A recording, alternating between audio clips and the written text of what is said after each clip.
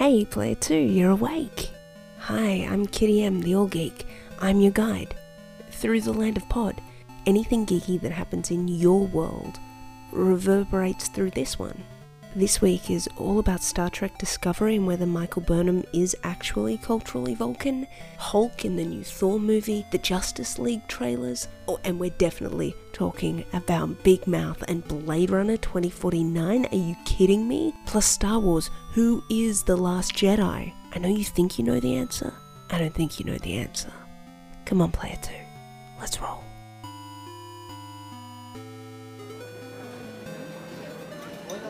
Hey, Player 2, come in, sit down. I have got most of the stuff off the notice board, which has made all the other questers really upset, because we took all their quests. So let's just get into the news, okay? Did you see the New Mutants trailer? Looks like X-Men crossed with Amityville Horror. And I'm kind of into this. It's a good departure from the usual, oh, look at these kids with the superpowers storyline. And I have to wonder about the choice of Pink Floyd's Brick in the Wall. Like, what if that's a hint, right? That none of this is real. We don't need no thought control. Jean Grey isn't the only person who can control minds. What if all these kids are living in a nightmare-scape created by Emma Frost? I know, that's probably a silly idea. Or is it? Yeah, might be. Well, that's what they want you to think. There's a grey area here, and I'm ready for that. No grey areas with Star Wars this time, though, which is interesting because only Siths deal in absolutes. Yeah, I went there. Apparently, Darth Vader's comment, no disintegrations, has been explained in a novel. Thank the gods. It was keeping me up at night. How did I manage to get through all those sleepless nights with, well, wait, I don't care. But what I do care about is the trailer for the new Star Wars movie, The Last Jedi. Not completely thrilled with the director being on Twitter like, yeah, it's Luke.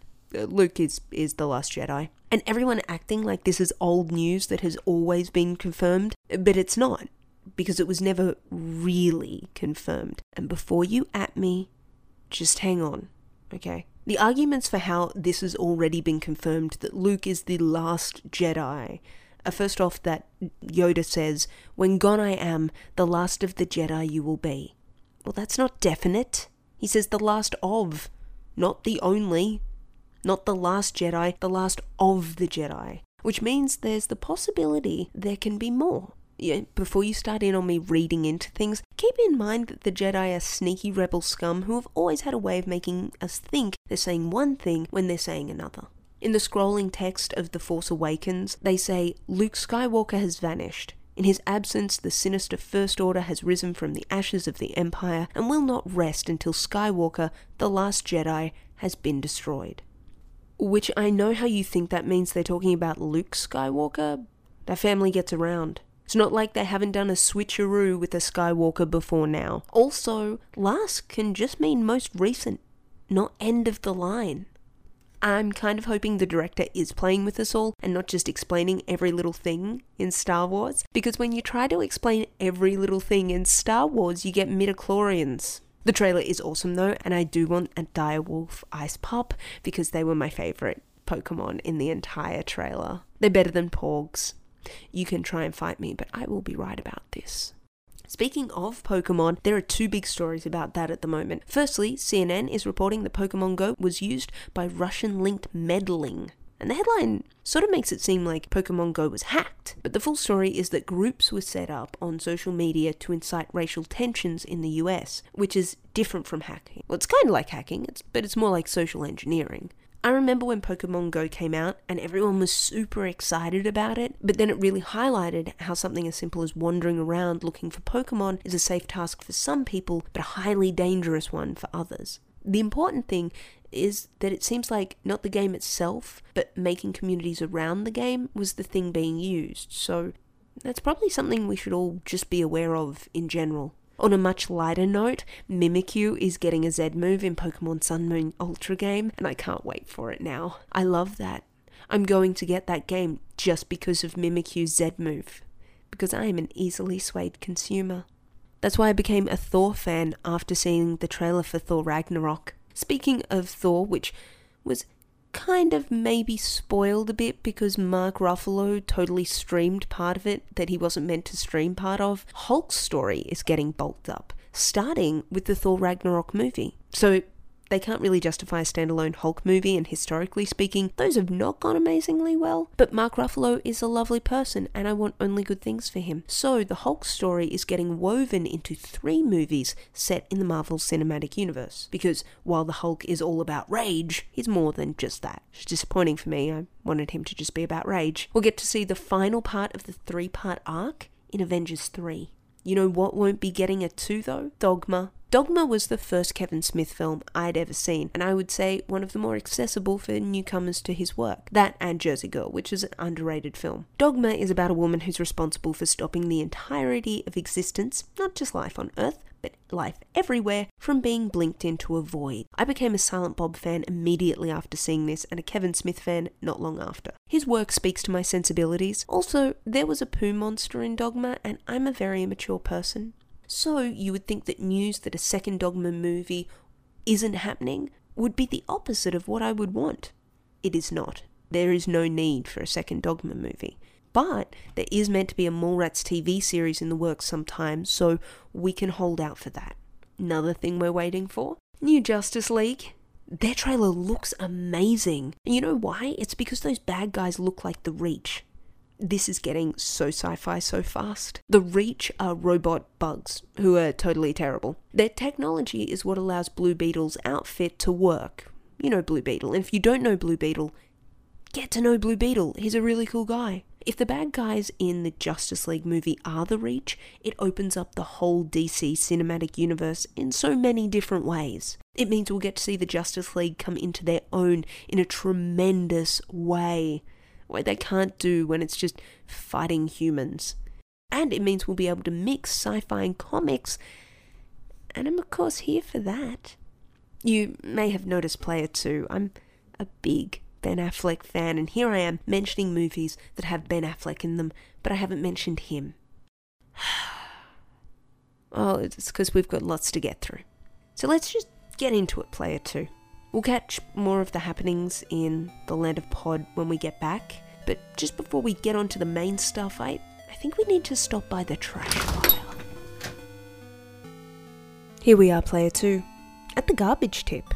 I know we usually go to the trash fire, but I thought, no, straight to the tip this time. If you're new to the Land of Pod, occasionally we need to take out the trash. Today is no exception because of all the Weinstein stuff. You know, it almost stopped me coming to the Land of Pod.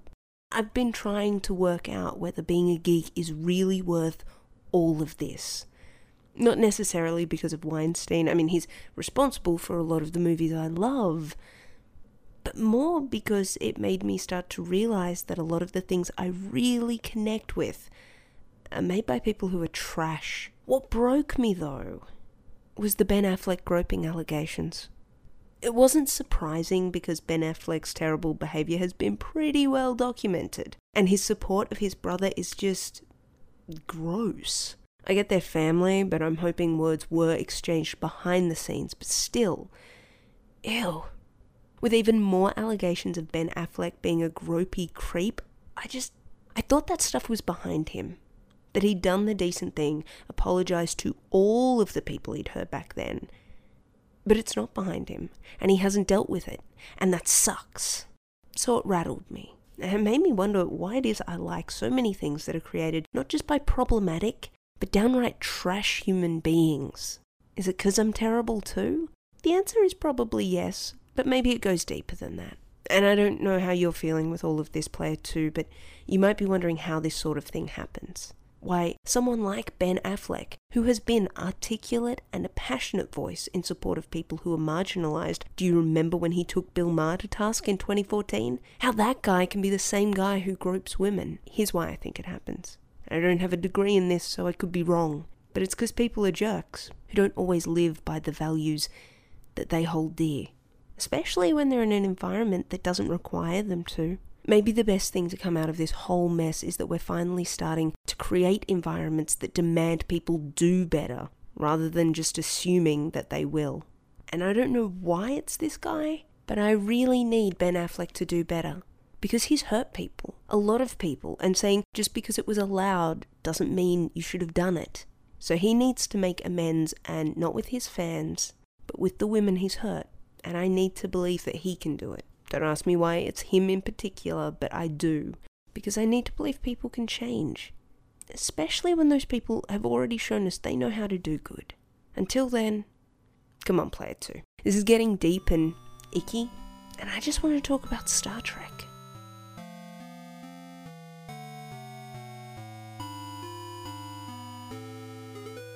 This is the Starship Enterprise. No, it's not really. You would think I would be able to get on to one of those ships, but I really, really can't, because the security on them is way too tight. But Vulcan libraries, easy to walk into. It's if you've got pointy ears, and my ears are kind of pointy. So, we're here to talk about Michael Burnham, who is the human-raised Vulcan, who is the main character in Star Trek Discovery, the latest of the Star Trek franchises. Before we get into that, though, I just want to draw your attention to possibly one of the most beautiful things I've ever seen on Twitter. So Jason Isaacs plays Captain Lorca, the latest of the captains in the Star Trek series. An old school fan was going off about Star Trek Discovery, saying it's not really Star Trek and it's totally playing with the universe and they hate it because it's not like the original. Personally, I think we give it the first season. Then we can work out whether or not it's actually following any timelines. But this person tweeted that Jason Isaacs is probably just doing it for the paycheck. He doesn't really understand Trekkies. Jason Isaacs replies with, "You couldn't be more wrong. I could earn much more elsewhere. I took this gig partly because I love Trek, but mostly to annoy you." Oh, Captain, my Captain. That is the kind of sick burn that I come to Twitter for. And as an original Star Trek fan, yeah, Star Trek Discovery isn't going exactly the way I want it to, but it's still doing pretty good. But let's get back to Michael Burnham and the fact that some people keep claiming she is culturally Vulcan even though she's a human, and that's not true.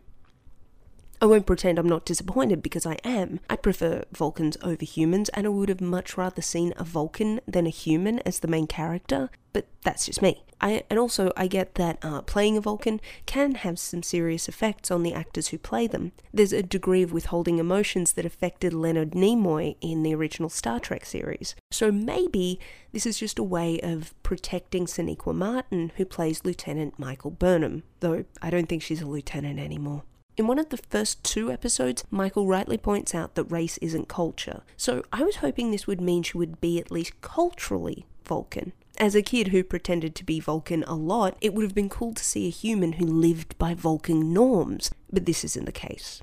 Before I get into explaining why Michael cannot be considered culturally Vulcan, I just have 2 points. The first is that while I actually don't like Michael's character, I understand why I don't like her. I don't like her for the same reason I didn't like Wesley in Next Generation, or pretty much any kid in Star Trek if I'm being honest. Like Wesley, Michael is brilliant, but arrogant, and that makes an adolescent rebellion unsavory to me. And Michael is going through a cultural adolescence. She's testing the boundaries of human culture and expectation because it's still very new to her. And it's a natural process and necessary one for her character, but that doesn't mean I have to find it an endearing character trait. The second point is don't come at me with any of the, but culture changes, and Michael's just doing her take on Vulcan culture.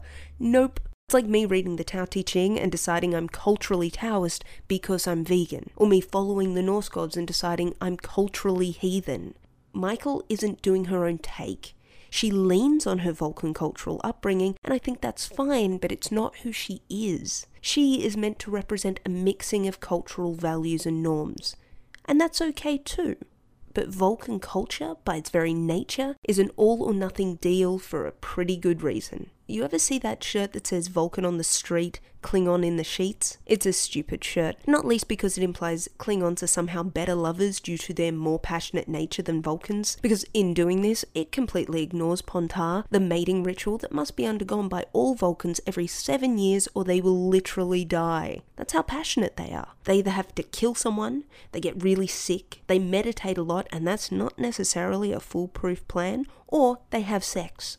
That's how hardcore the emotions of Vulcans are. Vulcans have too many emotions. That's why they took on and adhere quite strictly to the teachings of Serac. So, quick history lesson. Vulcans are kind of like the Tau in Warhammer 40k in the way that they got their act together. And also them now being about the greater good, and is that really true when they're trying to take over the universe?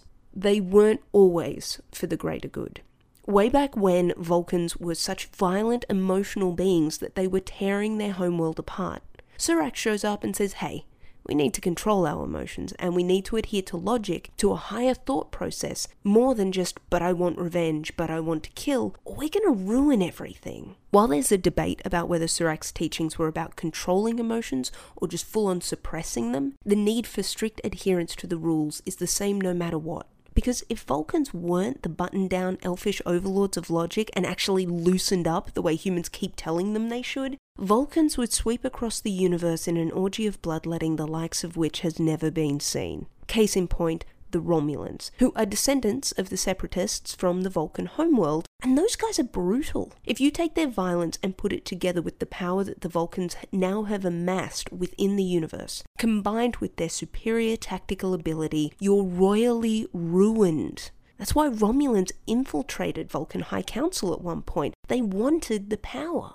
When Vulcan young are going through their initiations, they're taught how to fight, how to survive hand-to-hand combat with mammoth beasts, to show them this is how they were, and this is still part of them.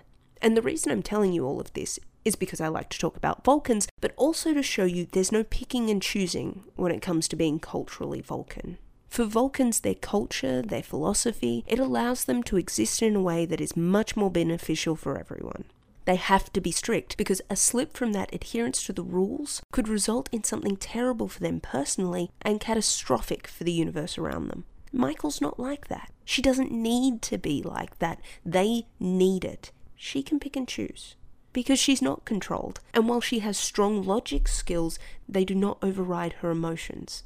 But more than that, and quite simply, she eats with her hands. Vulcans don't eat with their hands, but in episode 3, Michael is shown to be eating blueberries out of a bowl with her hands. Vulcans don't do that unless it's absolutely necessary. While it may seem inconsequential, the choice to eat with their hands has extreme emotional ramifications for Vulcans. It's seen as an extension of their adherence to structure, to the rules. T'Pol explains it as the importance of maintaining discipline in the face of adversity, even for the most seemingly inane rules in Voyager, when she masters eating a breadstick with a knife and fork. Alternatively, we've seen Spock's distress in an episode called All Our Yesterdays, when he must eat meat with his hands in order to survive. Which brings up another point. If Michael eats meat, then she's definitely not culturally Vulcan. It did seem as though the food she was eating on the Discovery was just plants, but who knows what the future will hold. And personally, I'll be extra sad on that point. Vulcans are vegetarians, if not vegans, according to the teachings of Serac.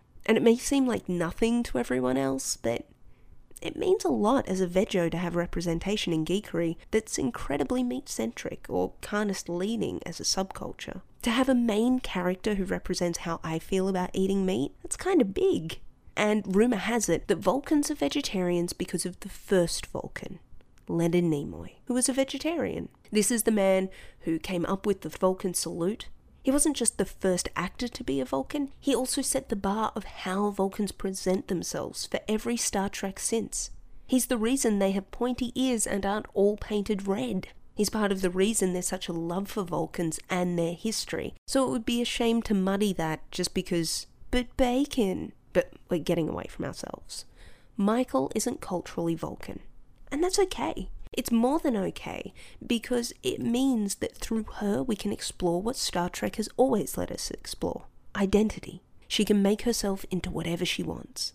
And she may not be culturally Vulcan anymore, but I like to think she respects the Vulcan way of living. She understands it, and through that, I think she's going to show us how you can respect a way of being, even if it's not yours anymore.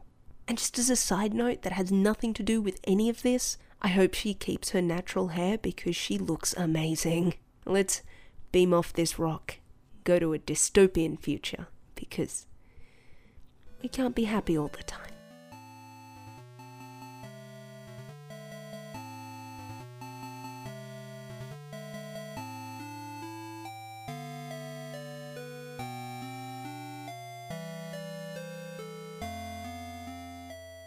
Welcome to a dystopian future, Player 2.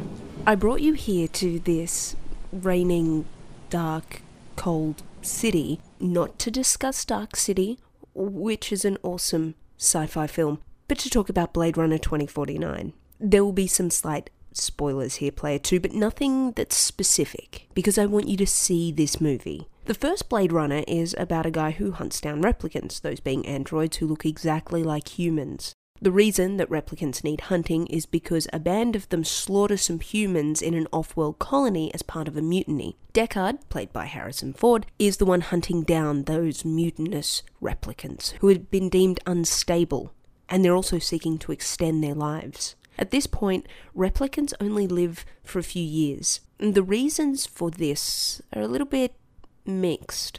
It's a matter of genetics not being able to hold up for that long, but it's often considered a fail-safe, because if the replicants live any longer than a few years, they'll be able to pass the Voight-Kampff test that measures emotional responses, which means they won't be able to tell them apart from humans, which everyone thinks is dangerous.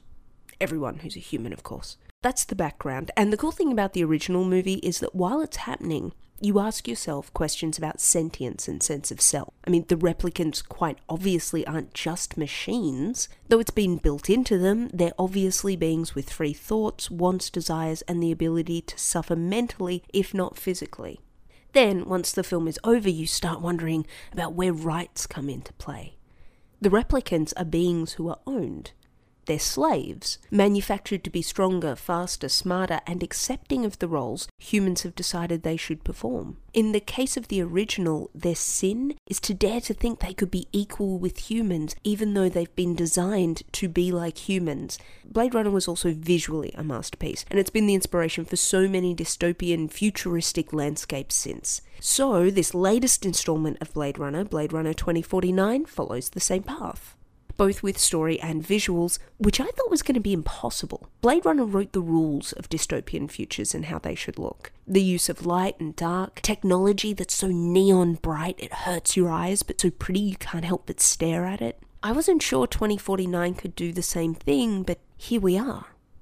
They got it right. The soundscapes were haunting, and the acting is on point for what's needed in this story.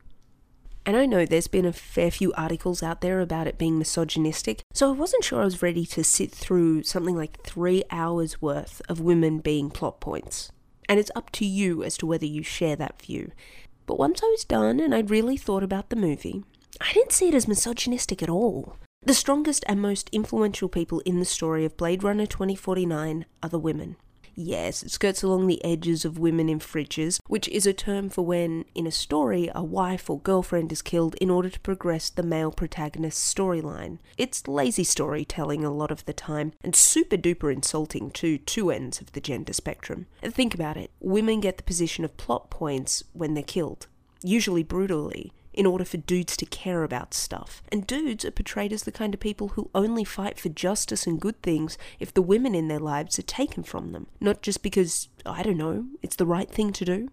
But I think Blade Runner 2049 actually uses that trope and twists it. So we're made to think about what it means to feel an emotional attachment to someone else and how that relates to our own sense of self. Then from there, how we decide who is someone and what is something. For the replicants, their emotional attachments and needs are the same as ours because they're built like us. But do they do things because that's what they want to do? Or because that's how they were designed? Is their sentience real or is it artificial? There's a lot of debate around K and Joy. K is a replicant who hunts other replicants. He's a Blade Runner. He has a holographic wife called Joy. She goes from being a loving 1950s housewife to alternate rock chick to whatever he wants her to be in the blink of an eye. She serves him food, she thinks he's special, she performs all of the roles that would be needed in a proper wife. A lot of people have a problem with this relationship because it's just one of the ways that women in the film are depicted as less than. Not real people, but more a physical representation of what patriarchy would like them to be, which is submissive, devoted to a fault, and doe-eyed damsels. And I get that. If you look on the surface, that's what this movie is doing to the women in it. But just like when Joy serves Kay a holographic bowl of hot chips over his, quite frankly, not that appetizing looking noodle soup, it's just a cover. Kay is constantly hit with verbal abuse over being a skin job, which is a slur used against replicants. He lives in a horrible apartment building, in a city that never seems to see the sun, and it's always raining, which is totally depressing. His job is brutal and constantly demanding. He doesn't really have downtime or luxuries. His holographic wife is someone he's chosen because who else is he going to have? Other replicants don't want anything to do with him. He's a Blade Runner. He kills replicants. That's his reason for being. He's a tool of oppression for a whole group of beings just like him. Joy is the only companionship he can have. She's the closest he comes to having a peer. The fact that he feels the need to have someone is telling in itself. He didn't create her. A society that uses beings that are capable of pain physically and mentally as a disposable workforce is what created Joy. And she's all that's available to him. Keep in mind that the majority of women seen on screen are not considered real women in the world of Blade Runner. They're replicants. They're disposable. Not because they're women, but because they're not seen as people. They have no rights of personhood, which is quite literally the point of the film. We're meant to be shocked at the treatment of beings that are obviously, to us, sentient. And that treatment by those who refuse to acknowledge it, because once they do, they can no longer have a large disposable workforce doing the jobs humans don't want to do or that are very dangerous for humans to do. We're meant to mourn their suffering because no other human in the Blade Runner universe is doing that. And interestingly, even within the ranks of the Mechanica, those technological beings that include, but that are probably not just limited to, replicants and holograms, there's a hierarchy. Joy is considered less or other by replicants who aren't K. They treat her with disdain, as disposable, as not sentient, or not sentient enough. I mean, if that's not making a comment on intersectionality within a rights movement, and there are strong themes around women and sexuality in this. Yes, there's also a lot of boobs, but I think that goes further to show the dystopian future for what it is. It's a world of excess and dehumanization. It makes sense that women are the ones being shown to be dehumanized. We're kind of further down the ladder when it comes to rights, usually. I could go on and on, but I don't want to spoil it too much, and I definitely don't mean to infer the movie was perfect. It wasn't. But I think it was trying to make a point that some people missed. Blade Runner 2049 isn't a misogynistic movie. It's a movie that highlights misogyny and every other kind of might-over-right oligarchical society where one group is deemed less than, while another is afforded all the freedoms. When you walk out of it, I think you're meant to be looking around at our world now and asking yourself where suffering of others fits in your worldview. And whether there's anyone whose sentience you aren't acknowledging, because if you did, you'd have to admit you're aiding their suffering. And to stop it isn't convenient for you right now. See? I just totally ruined sci-fi for you. Come on, Player 2. Let's get back to the tavern.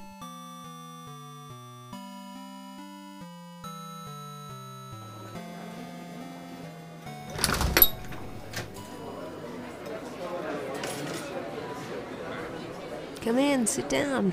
Oh, have you seen this? Yeah, they're handing it out over here. It's that petition for Netflix to take Big Mouth down. I mentioned it a few weeks ago. It's an animated show. It involves Nick Kroll and John Mulaney, and that's why I decided I wanted to watch it, because I love those guys and they're very funny. This petition, however, is trash. Big Mouth is about puberty, but it's really for people who've gone through puberty, for us to all look at it and be like, oh yeah, no, that's definitely a gross thing that happens. It's meant to be a kind of getting good with being weird and gross during the time, because puberty is weird and gross. The petition says it's child pornography and not suitable for children. First, masturbation is in there a lot, and there is portrayal of private parts, but as a way of highlighting how the characters are going through these massive changes that make them want to do certain things. And second, no, it's not suitable for children. Just like there's a whole heap of animation not for kids. Why does everyone think if it's animation or video games, it's for children? It's no. I binged the entire series in one night because I have no self-control, and I found it to be very funny and clever and gross. And it talks about some pretty heavy subjects, and I wish this had been around for me when I was, say, 16 or 17. It's not for everyone, but that doesn't mean it should be banned. It's certainly better than most of the sex ed classes I've ever had to sit through. If you watch a few minutes and decide it's too gross for you, that's cool. But jeez, Okay, let's get away from this. Some sad news is that Grape-kun has passed away. Grape-kun was a male penguin who fell in love with a cardboard cutout of an anime character over in Japan. It happened after his partner left him for a younger male penguin. He captured the hearts and minds of anime lovers. The character he fell in love with was from an anime called Kimono Friends. I've never seen it because I'm the kind of anime fan who politely takes everyone's suggestions and then rewatches the same series 7 times in a row instead of watching anything new. But I'll be checking this one out, just out of respect for Grape-kun. Ooh, and keep an eye out for Necro Barista, the visual novel game. It's coming to PC and Switch in 2018. It's about a Melbourne cafe where the dead get to spend one last night walking amongst the living. It's leaning heavily on an anime feel, which is pretty cool. I better let you get back, player 2, but before you go, if you can rate the Land of Pod highly on whatever app you're using it on, you can find Land of Pod on Facebook and Kitty M on Facebook as well, and on Twitter at ChaosKittyM and at the Land of Pod. Until next time, player 2.